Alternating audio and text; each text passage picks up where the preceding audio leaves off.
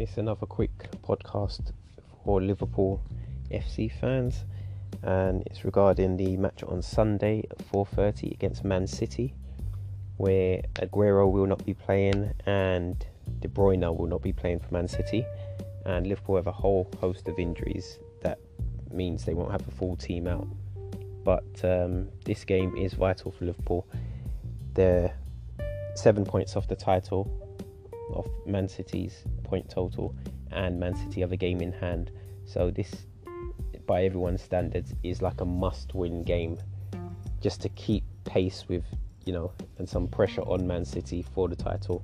If they lose this, then it's pretty much over, because they'd have to win every single game and rely on Man City losing about 3 or 4 games, which is unlikely. Even if they did, they'd still be only probably drawing on points, and Man City have a good goal tally usually compared to Liverpool's. And talking of goal tally, Liverpool have been struggling to score. It seems like since Jota was injured, they've been struggling.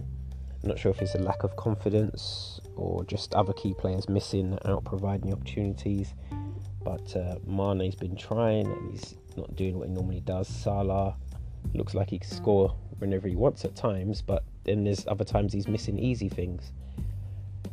And Liverpool keep attacking with the wingers Robertson and Trent, and what they used to provide in terms of crosses from the wing is not coming in the same way as it used to. It's just like they're kicking it anywhere. It's not reaching how it used to reach people before.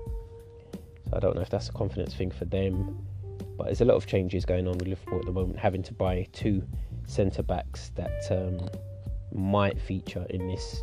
They might not. That's Davies. That'll be a big step for him to come against Man City from where he was in the Championship.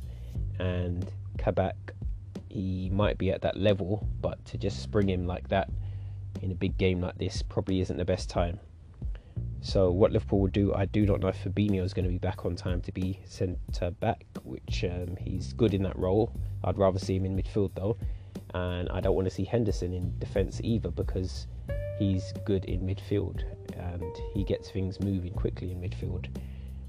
Whether it's time for Thiago to take a break on the bench, I don't know, because he seems to sometimes slow down the game, which is fine when you're winning, but when we haven't scored and he's just slowing it down and you want to see the ball moving a bit faster to the strikers, it's not helping.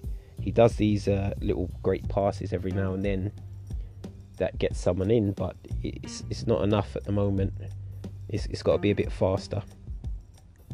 And he has been rotating forwards with Wijnaldum every now and then. They take it in turns, and so far it's like Wijnaldum scored and Thiago hasn't. So they've got to do something. Some midfielders have to start scoring, because the strikers aren't scoring, and that's a problem at the moment. And anyone that watched the last game against Brighton, who haven't beat Liverpool since 1982, it's not a thing of continuing the tradition, but they really should, put these teams to the sword that are lower down in the league, and they seem to be struggling against them, because those lower teams have worked out, once you get defenders behind the ball and just keep defending, Liverpool either get tired or just don't believe in themselves that they can score anymore, and then they spring an attack, and all they're relying on is to have 5 attacks for a game and something goes in, because it's just defenders running up and down the pitch for Liverpool that are going to get tired, and then a little mistake and the next team scores, and then Liverpool can't pick themselves up from that, because the other team says, alright, let's defend the rest of the game. But no excuses for them. Liverpool have been poor of late.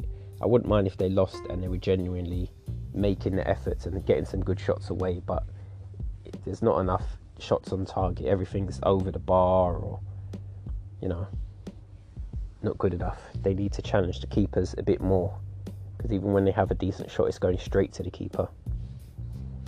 So what they'll do on Sunday, I might do another podcast if they win or if they lose. It depends how I feel about it, but the season's pretty much over if they lose. They definitely need to win this one.